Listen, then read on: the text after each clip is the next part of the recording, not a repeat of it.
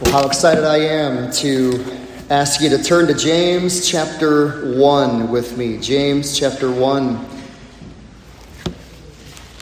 Starting tonight, a new book of the Bible that we get to study together and look into, and I promise you this will be helpful, it will be beneficial, it will be a great blessing to you as you sit under the teaching and preaching of the Word of God, not because of me, but because of the power of the Word of God, which will work in all of our hearts as we give our attention to the Word. James chapter 1, follow with me as I read verses 1 through 4. James 1, verses 1 to 4.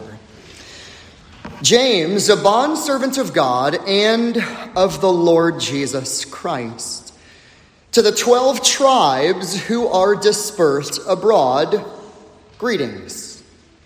Consider it all joy, my brethren, when you encounter various trials, knowing that the testing of your faith produces endurance.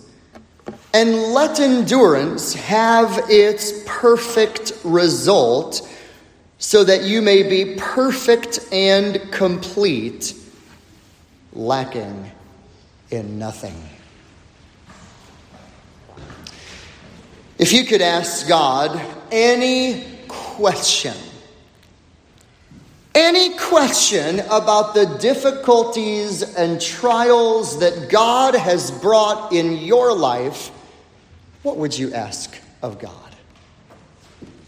Just think of where God has brought you, what God has brought into your life, the trials and the hardships and the struggles that you have faced. What would you say to God? How would you pray to God? What would you ask?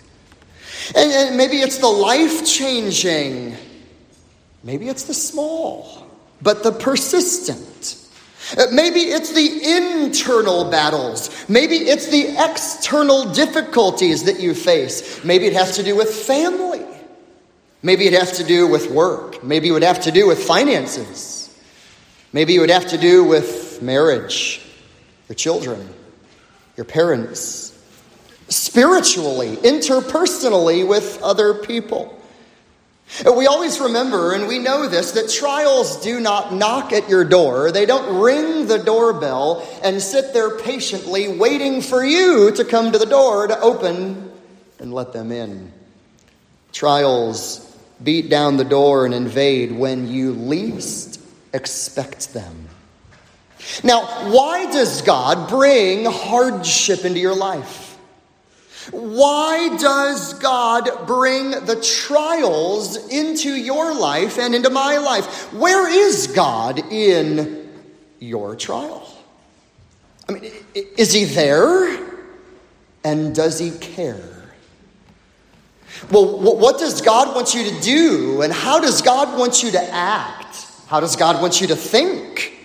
How does God want you to respond when the pressures of life seem to be so much that they're squeezing? That's the idea in the Hebrew Old Testament Bible. They're squeezing the life out of you and you don't know what to do. How do you respond? Why all of this? Why me? God, why now? What's the plan? And what's the purpose in all of this? Maybe you've asked some of those questions, and maybe you've wondered some of those questions, and you and I can have the right theology about some of those answers, and that's what we're going to look at in coming weeks and months as James brings us to that. But yet I want to give you at the very beginning here some very practical reminders that you need to remember. Number one, you need to know that God is involved in your trial. You see, to be a Christian, there's not a trial that you go through where God is sort of far away and God is outside and God is distant and God is uninvolved. The Christian life doesn't work like that. You need to know that God is involved. Second, you need to have comfort. You're going to hear me say that a lot today. You need to have comfort because, listen, every hardship in your life comes from your loving Father's grace.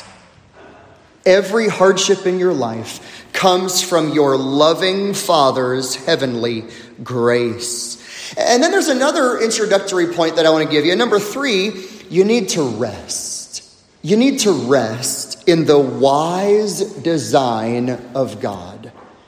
You see, you and I just sort of can't go up and see the master plan of God from heaven's perspective. We have to rest in the fact that God is wise.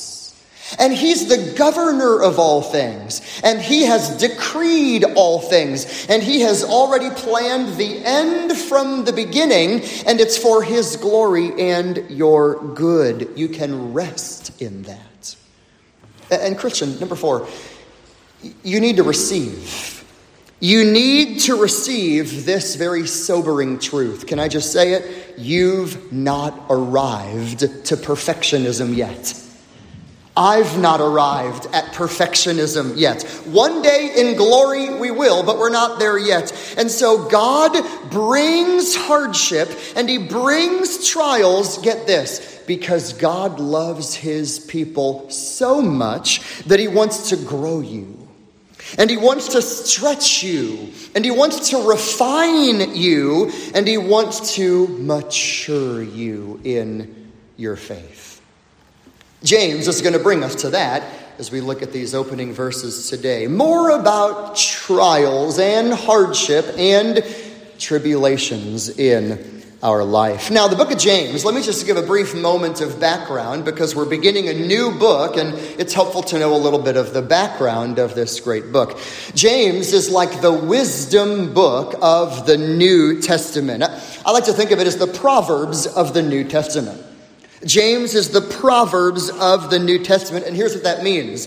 It is intended not just to give you intellectual knowledge or wisdom, but skill for living.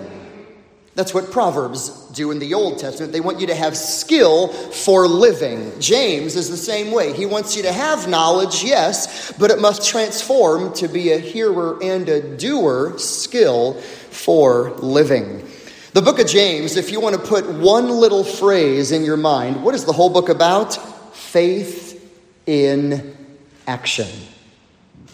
You need to have faith in action. James, all through this 5-chapter little letter, he's going to call for, he's going to command, and he's going to preach holy living. You say you have faith. We'll show it in your life.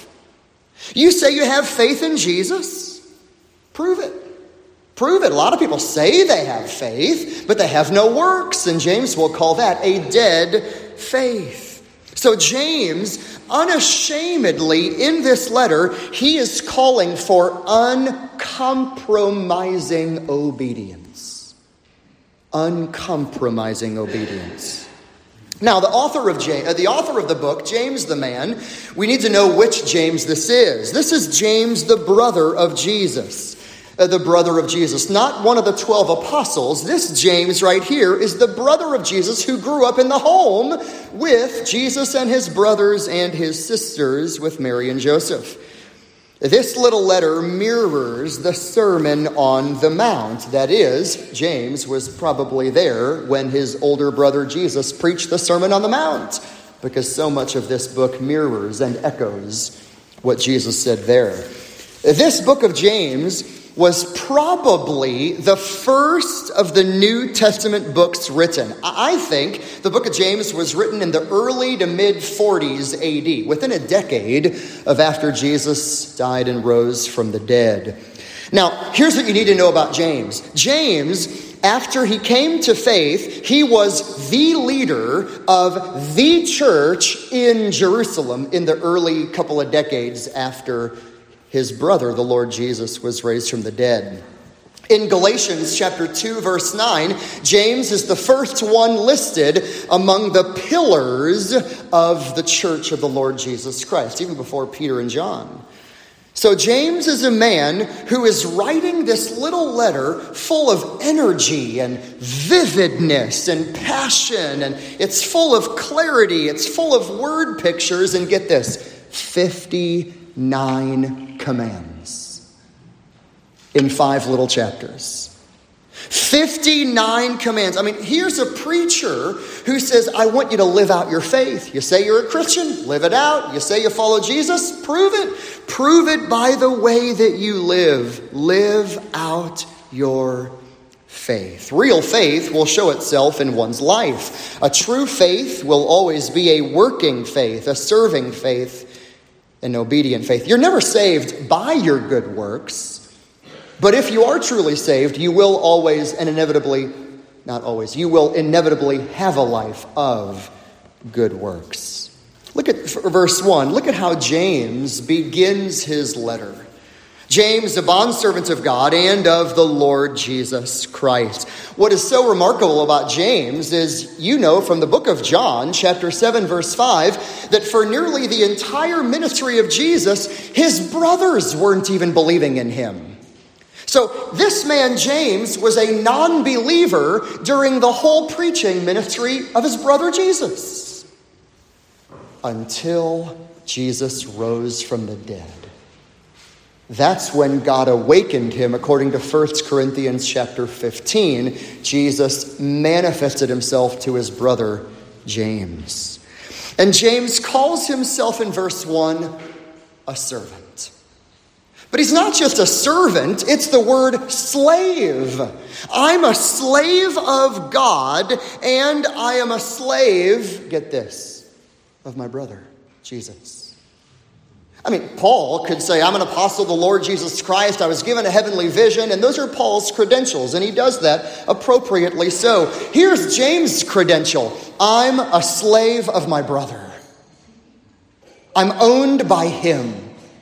He loved me. He died for me.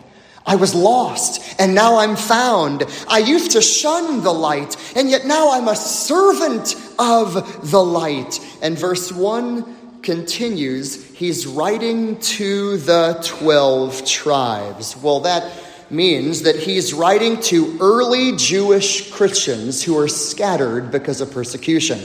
I think this is the persecution that came when Stephen was stoned in Acts chapter 7 and 8. The believers in the Jerusalem area are scattered, and many of them go north even into the Syria area. James, the pastor, is writing a letter to the scattered early Jewish Christians, and he wants them to know, you say you follow Jesus, you say you're a believer. Live it out. Live it out. But you need to know this as well. One more thing regarding James the man. In the early church, this man, James, was called James the Just. James the Just. Why? Because he had a reputation of being so outwardly righteous and godly. Not in an outward facade hypocritical way, but he was just a man who had been transformed by the grace of the Lord Jesus Christ. He was such a godly, a holy, a righteous, a just man that he was called James the Just. The early testimony of the early church tells us that James would often be found in the Jerusalem temple and the courts around there on his knees praying for forgiveness from God for himself and for his persecutors who hated him. Some of the early Christian writings talk about this James who had another nickname. He was called the James with camel knees because he was on his knees so much praying. He was a man of prayer. He was called James the Just because of his godliness, his holiness, his piety, his prayerfulness, and he had a really brutal death. You can read about it in Fox's Book of Martyrs, but he loved his Savior. He loved his brother. He loved his Redeemer. Now, James, after giving his credentials in the introduction in verse 1, now in verse 2, it's like he swings the door open and he comes out as a loving pastor with an urgent message you need to hear and you need to obey this. What's the point? Your walk must match your talk. You say you're on the team, you say you've got the jersey, prove it. Play like it. Show it, demonstrate it. And so in these opening few verses, as James is writing to early Jewish Christians who are being scattered for their faith, James begins with a very important and urgent message. Our opening section today in these 4 verses explain what you and I are to do when we encounter trials. So if you're taking notes, this section here is going to give us 3 super practical pastoral guides when you go through trials. Now, I would encourage you, these are short, they're simple. I've not made them real long and lengthy. I want them to be short because when you're going through the trial, it's sometimes hard to sort of think through these things. So we want to plan ahead. We want to prepare, commit these to memory, pray through them, and ask God to give you grace. What are the practical pastoral guides when you go through trials? Number 1, we're going to see that you must be joyful. Number 2, you must be hopeful. Number 3, you must be patient. Now, in my flesh, I don't want to hear those. Everything in our human nature, our flesh fights against that when hard times come our way. But be joyful, number 1. Be hopeful, number 2. And be patient, number 3. That's what we're going to see in verses 2 and 3 and 4. So the first super practical pastoral guide that James gives when you go through trials, look with me in your Bible. Number 1, be joyful. Verse 2. Consider it all joy, my brethren, when you encounter various trials. Consider it joy. He doesn't say always be happy and giddy. He doesn't say have a good feeling about everything. He says be joyful. It's a command. What is joy? Joy is not so much an emotion as it is a settled disposition of the heart. Joy is not a fickle feeling that kind of comes and goes in life, but joy is a firm trusting. Let me say that again. Joy is a firm trusting. A trusting in what? Joy is a steady confidence that God is good and that God is in control. My life could be falling apart and crumbling in my perspective. Your health could be failing. The whole world could be turning against you. You could become a martyr for the faith. And yet, with all of the difficulties, you can have joy. Why? Because it's not an emotion. It's not a fickle feeling. It is a steady confidence that God is good and that my God is in control. If that's joy, even in the difficult times, we can still have joy. We can choose to be joyful. And that's what James brings out. Look at here at verse 2. It is a command. Consider it all joy, brothers, when you encounter various trials. Do you see that word consider? Consider. Count. Maybe you might have in your Bible, count it all joy.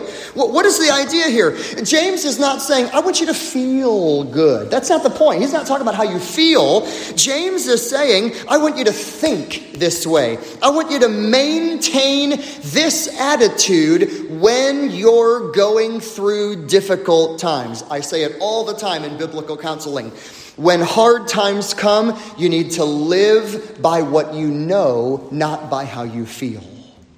That's so important, Christian. We need to hear that. When the difficult times come, we need to live by what we know rather than how we feel. And that's what James brings out. I want you to consider, I want you to have this attitude, this disposition in your life. Now, do you see in verse 2, I'm a Bible preacher, an expository preacher, and we care about the words of the text. Do you see in verse 2, consider it all joy? What's the next word? What is it? My brethren, then what after that?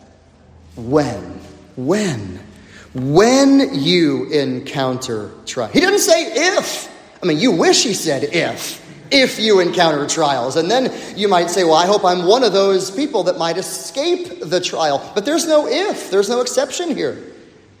Consider it all joy when you encounter trials. What's the word for trial? What is a trial? It's any difficulty. Any difficulty. It could be a hardship.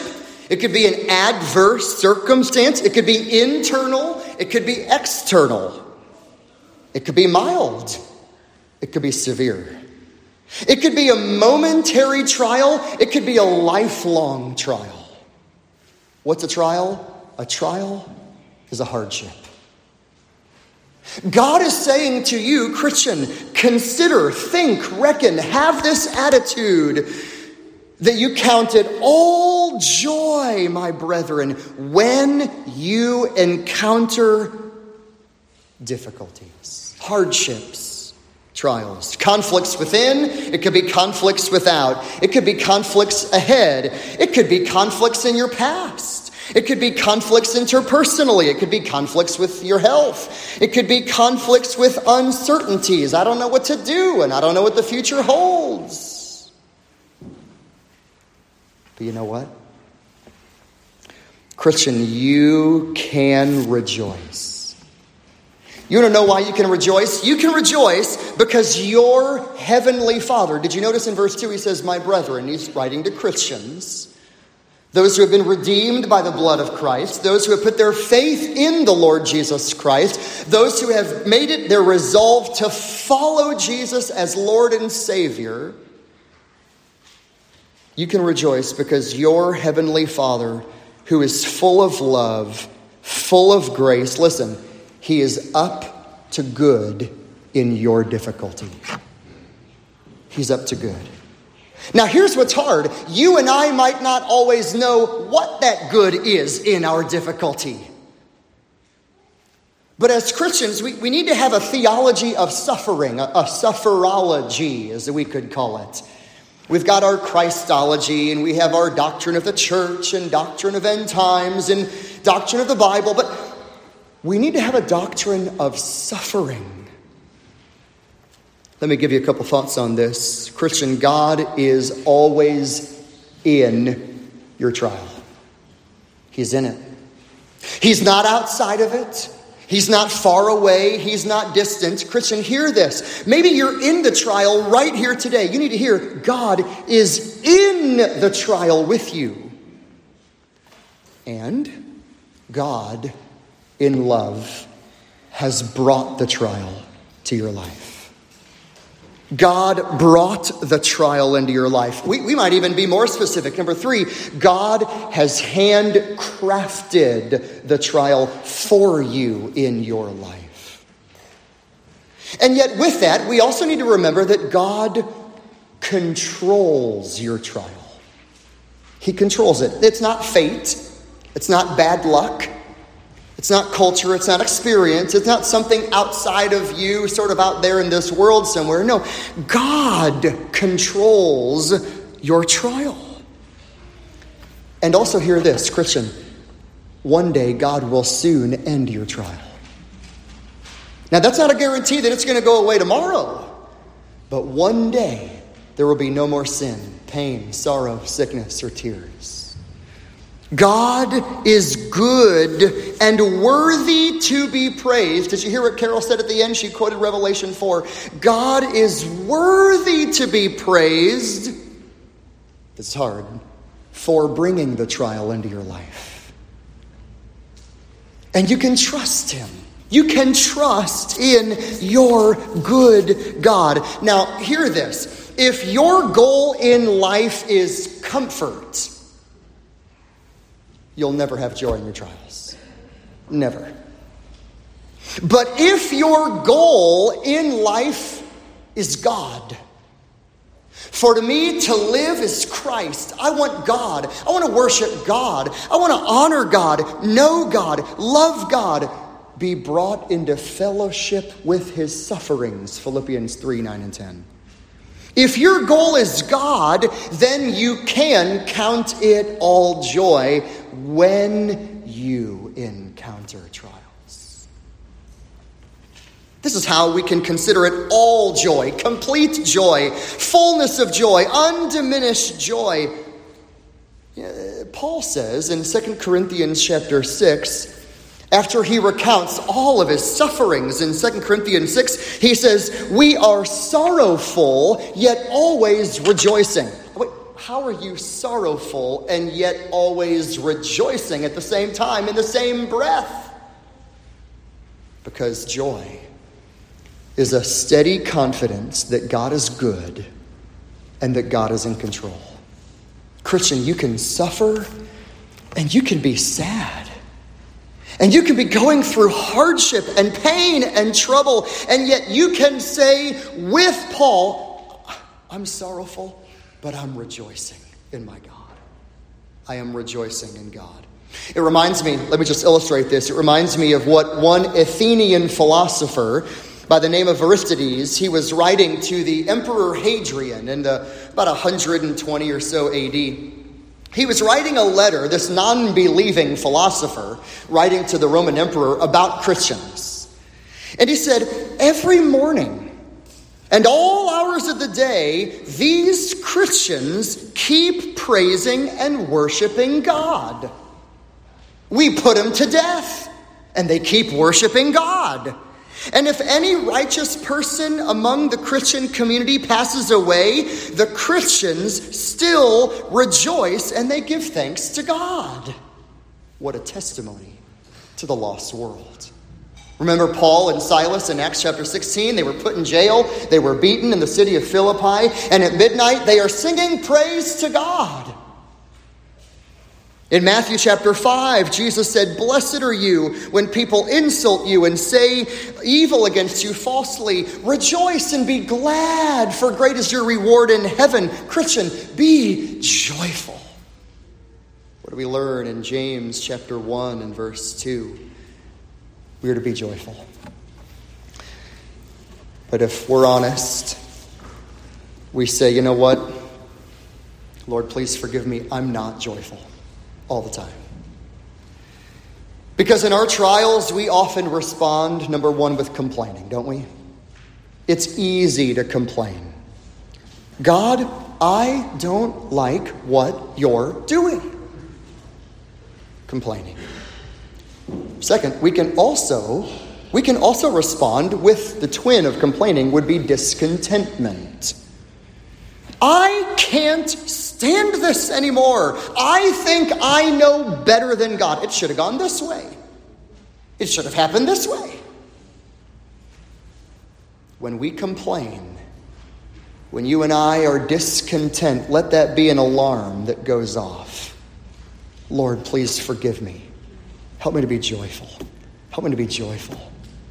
A third way in which our sinful hearts can respond is we can be bitter, not just complaining and discontent, but we can be bitter. I can't believe that God would do this to me. That's kind of a bitter attitude. I can't believe he would do that. Or maybe number 4, an escapism mentality. I'll just do anything to dull the trial. Give me a pill. Give me the alcohol. Give me the drug. Let me just dull this thing and just feel better. Almost like an escape mentality, but you're not dealing with the root issue. Or number 5, and we see this all over in our society, isolation. I'm fine. I can handle it on my own. Don't bother me. Leave me alone. I'm okay. Or number 6, a jealousy, an envy of others. Well, they don't have the trial. Rather than looking upward to God, it can be easy to look horizontally at others and compare and say, man, they don't have it. And so when those kind of responses come in our hearts, we need to take those as loving reminders from our Holy Spirit who convicts us. And we say, Lord, please forgive me for the way I've responded. Help me to be joyful. What's the first pastoral way in which we are to respond to trials in life. Number one, be joyful. Let me give you number two if you're taking notes. Not just be joyful, but you got to get this. Number two, be hopeful. Be hopeful. Now, if verse 2 is what you're to do, be joyful, verse 3 tells you why. Look at verse 3 with me. James chapter 1, verse 3. Consider it all joy, my brethren, when you encounter various trials. Why? Because you know that the testing of your faith produces endurance. I love that word know. What a good pastor. He says, I know you know this. I know you know this. Christian, you live with hope. You know that God is up to something good in your trial. You know it. You know that he's up to something good. Take your Bible. Let me show you this. Go back to Romans 5. Romans chapter 5. Now, Paul is right in the middle of Romans 5 of giving this masterful presentation of the Christian message. How sinful we are, how holy God is, and what God did to provide the righteous Savior, the Lord Jesus Christ, to satisfy the demands of the law. He died for us. He rose from the dead for us. He is our justification. Now in chapter 5, therefore, verse 1, having been justified by faith, we have peace with God through our Lord Jesus Christ, through whom we have obtained our introduction by faith into the grace in which we stand, and we exult in the hope of the glory of God. You and I love that. Man, that's justification. That's great. Verse 3. And not only this, but we also exult. That's a word that means rejoice. We rejoice in our tribulations. Now, notice the parallel back with James. Because you know. Do you see it there in Romans 5? Verse 3, because you know that tribulation brings about perseverance, and perseverance brings proven character, and proven character is hope. Christian, verse 3, back to James chapter 1, verse 3. Because you know that the testing of your faith produces endurance. Christian, we live by what we know. We have embraced God's sovereignty. We know that God is sovereign, wise, the master, decreer of all things. Our God governs and rules and brings and is Lord over all things that ever happen in this world. You need to know, Christian, that the testing of your faith. Now, in your Bible, look at the word testing. Do you see that there in James 1, verse 3? The testing of your faith? Okay, when you and I read tests, boys and girls, you might think of like a spelling test. You know, a math test, a science test. That's not the exam idea that James has here. Don't think a moment in time, I study hard and then I take a test. That's not what James is talking about. He's not talking about an event. Listen carefully. He's talking about a process. Well, what do you mean, Jeff? It's the language of metallurgy. Metallurgy. When a metallurgist would extract a metal, he would have to refine that metal. It would kind of be rough around the edges. It wouldn't be attractive. It wouldn't be all that sturdy. And so here's what he would do. He would take out that metal, and then he would bring intense heat, and he would bring pressure so that that metal that was extracted would then become beautiful. It would become attractive. It would become sturdy. It would become durable because of the process of refining. That's the test that is being talked about. It is the refining test. Because you know, verse 3, that the refining process of being tested in your life produces endurance. I was sitting with a man who was doing this years ago, and he used to explain to me, when I'm working with metals, here's what I do. Number 1, you got to have high heat. Number 2, you got to have intense pressure. And number 3, you got to have a good measure of time. And if you've got heat, pressure, and time, you'll have a better metal. More durable. You can bend it the way that you wish. That's what God does to us. To grow us. And this is exactly, you're in James, just turn one book to the right, to the book of 1 Peter chapter 1. This is what Peter talks about in 1 Peter chapter 1. He talks about the great gospel in verses 3 and following. And now 1 Peter chapter 1, look at verse 6. In this you greatly rejoice, even though now for a little while, if necessary, you have been distressed by various trials, so that the proof, there's the word, the testing, the proof of your faith, being more precious than gold, which is perishable, even though tested by fire. That's the refining. It may be found to result in praise and glory and honor at the revelation of Jesus Christ. And though you've not seen him, you love him. And though you do not see him now, but believe in him, you greatly rejoice with joy inexpressible and full of glory. Christian, maybe you right now are in that intense refining process. Doesn't mean God has abandoned you.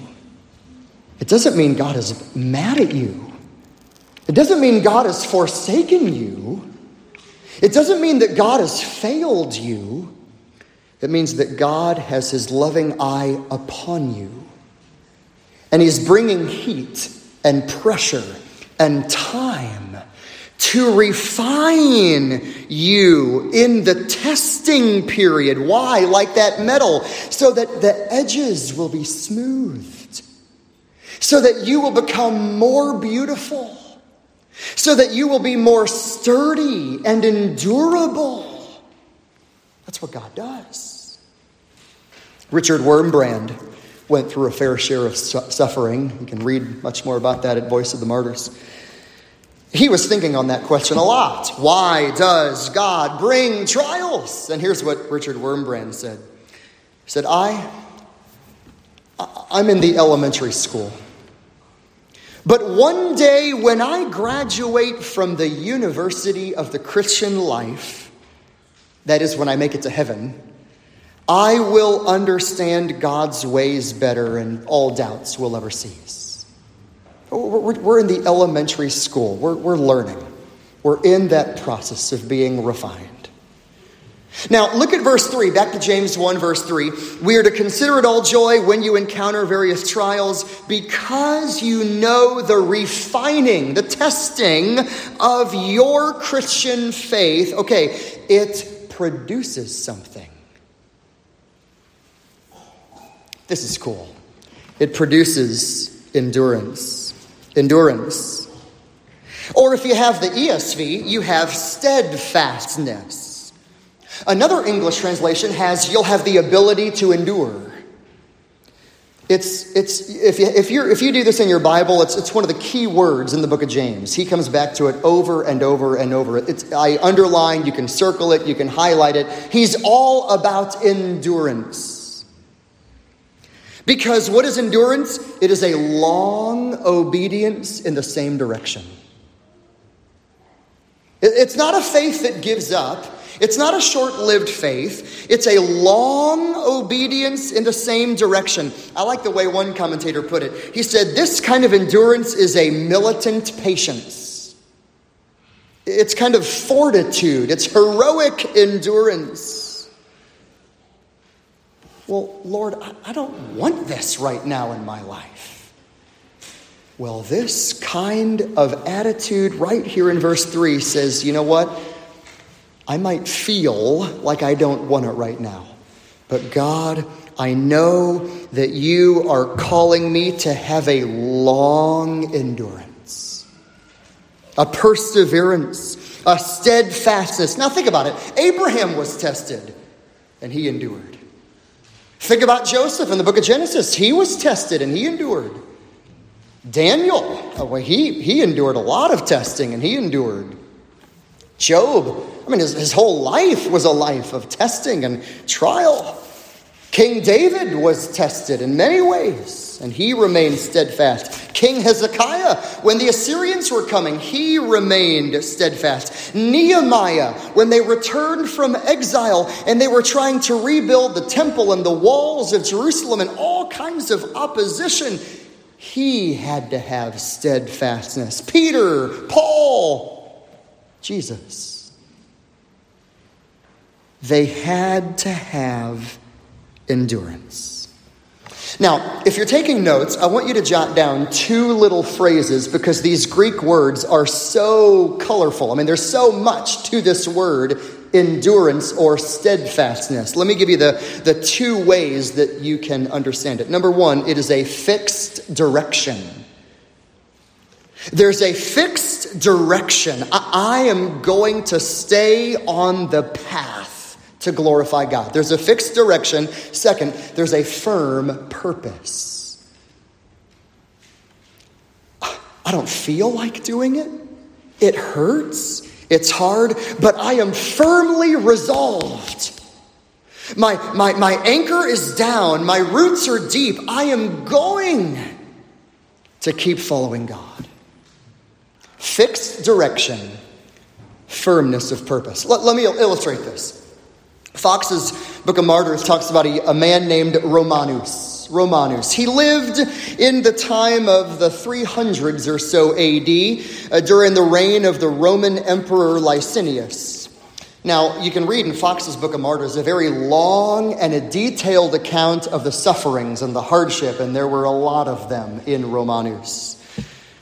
But as he was being beaten and mistreated and oppressed, on one occasion, he was brought before these Roman leaders, and they continued to beat him. Romanus said, "Look how many wounds I have all over my body.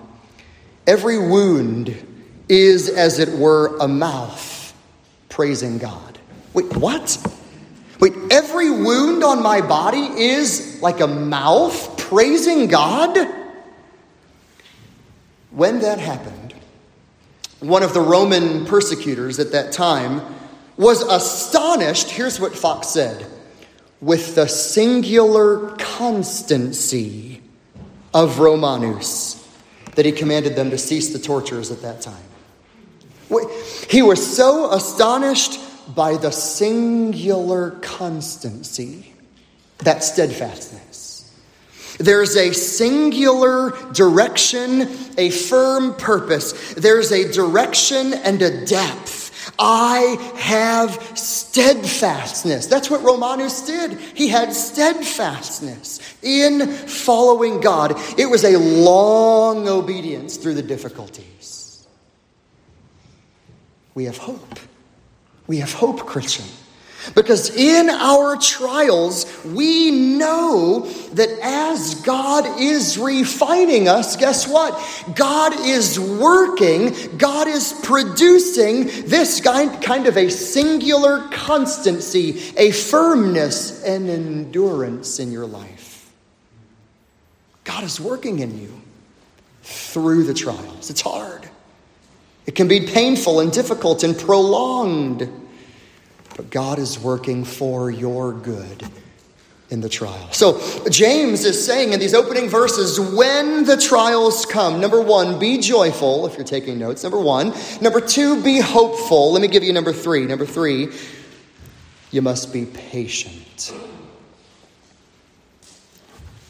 Well, I don't want that, a patient. No. I would rather say, Lord, you've grown me and taught me, thanks, let's be done with that. I just want to get out from under the trial. Look at verse 4. It's a command. You must let endurance have its perfect effect or perfect result. Why? So that you may be perfect and complete, lacking in nothing. No. I don't want to be patient when the trials come. In my flesh, I want the trial to be done. So, when you're living by feelings, you can't have joy in your trials because it doesn't feel good. When you're living for comfort, you'll do anything to get out of a trial because it's uncomfortable and hard. If somebody's living selfishly, well, we'll do anything to get what I want, to be where I want, to do what I want, to live how I want. If somebody's living by pride, we'll respond by being bitter, not better because of our trials, because I don't think I deserve them. And I want something that I'm not getting. Or I receive something that I don't think I deserve, and I'm upset. But Christian, hear this. God loves. He loves his beloved children so much that God actively is bringing trials into your life to grow you. And God is saying, I know it can be painful, but you need to let the trial have its work. That's why you need steadfastness. You need to bear up under this thing. Look, Abraham was a friend of God, and yet God tells Abraham, go and take your son, your only son, whom you love, and offer him as a sacrifice. Now don't miss this. Why all this? Because God will take you where you never intended to go in order to produce in you what you could never achieve on your own. I'll say that again. God in love will take you where you never intended to go. Why? Because he wants to produce in you what you could never achieve on your own. Verse 4. Let endurance have its perfect result. Let this great work happen in your life. You've got to respond patiently. Now, there's a call and a comfort here. Okay, let me give you the comfort first. And this is what makes this so practical and so amazing. Christian, your suffering, get this, is not ultimately about you. You're part of a bigger plan. You're part of a bigger purpose of God. You're part of God's plan. You're part of God's purpose. And God is using you in his plan for God's glory, so that God can showcase his beauty through you. Suffering never comes by chance, never comes by bad luck. It's not about coincidence or being at the wrong place at the wrong time. It comes by the will and the appointment of God. Now, here's how practical that is. Every day of your life, every conversation of your life, every situation, every event, every engagement and interaction with other people, it is an opportunity for you to obey God as fulfilling the bigger plan of God. Christian, hear the comfort in that. The conversations, the circumstances, every event, everything is an opportunity to obey the Lord as part of his bigger plan of his love for you and for his own glory. So verse 4, look at it in your Bible, is a command. Let endurance have its perfect result. So the comfort is God is up to good and he brings it for his glory. But the call is for you to let the trial have its work. It's like somebody who's working out. You know, a young man in college who goes to the gym and he's working out and he's lifting weights. Why? Because when your muscles get bigger, they tear. So when they grow back, they're stronger. And that's how the muscles grow and they get stronger and mightier. That's how it is with trials. We can't avoid the trials, but we can make the decision to respond with confidence that I want to glorify God in the midst of my trial because I know that God is growing me. Let endurance, let the steadfastness, let this long obedience, let it have its perfect result. Let it have its perfect work in you. Why? Look at the end of verse 4. What's the purpose? What is God up to? God wants you to be perfect. Now, my English has the word perfect. Don't think sinless. That's not the idea. The word for perfect here means a well-rounded godliness. It's like a wholeness. God wants you to be blameless with your money, in your marriage, with your leisure time, with your hobbies, at your job, what you do with others, what you do in privacy. God wants you to be a well-rounded, whole Christian. And God brings trials, and God says, I know it's painful, but let it have its work in you. Let it have its work. Why? So that you may be perfect and complete. The word complete is a similar word, unvarnished. You're not lacking in anything. I'll illustrate this with another man in church history. You know him, John Owen. John Owen. John Owen married a woman named Mary. Together, they had 11 children. Only one of them made it to adulthood. And the one woman who made it to adulthood, after she had her first child, she died in the childbirthing process. The story goes that in one of the early seasons of their marriage, after being married for a handful of years, they had a few children. They lost 5 of their young children in 4 years. I mean, it's like, that's enough, Lord. That's enough. I mean, losing 1, okay. 2, that's enough, Lord. 3, 4, 5, that's enough. And yet this verse is saying, let endurance have its work. Bear up under it. Why?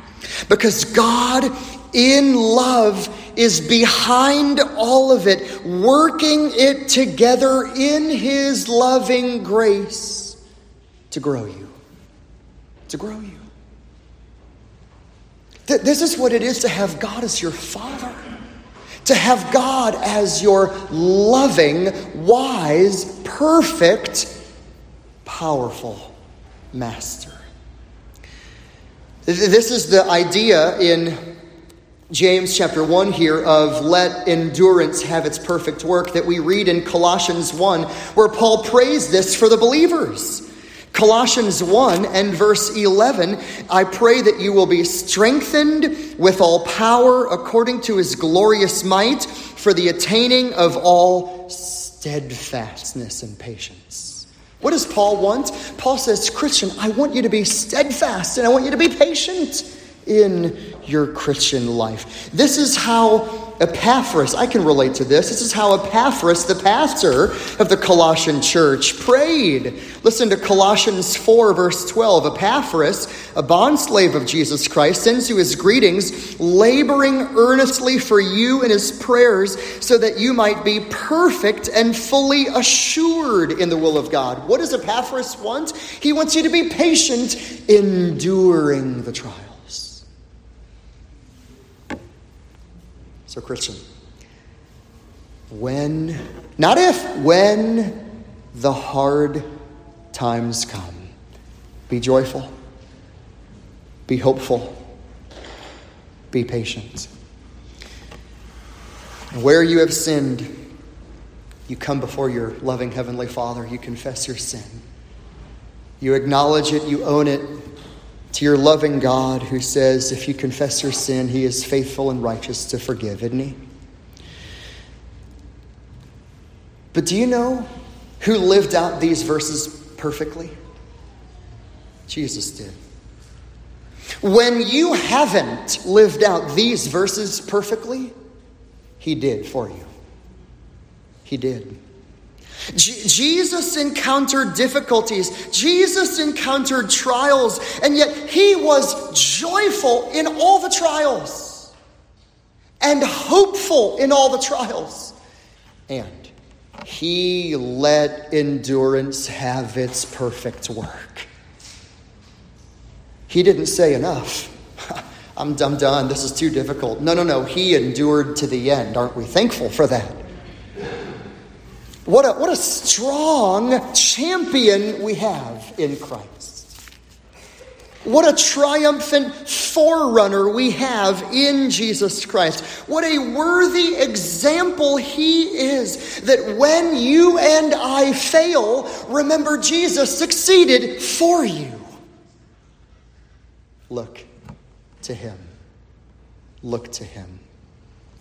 I want to close by asking you to turn just a few pages to 1 Peter chapter 1, just the next book to the right.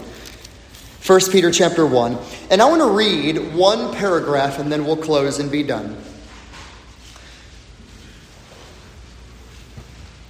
Because we need to hear the hope of the gospel and the same themes that we've been reading come out again. 1 Peter chapter 1, look at verse 3. Blessed be the God and Father of our Lord Jesus Christ, who according to his great mercy, he has caused us to be born again to a living hope through the resurrection of Jesus Christ from the dead. That's salvation. God causes you to be born again from the inside out.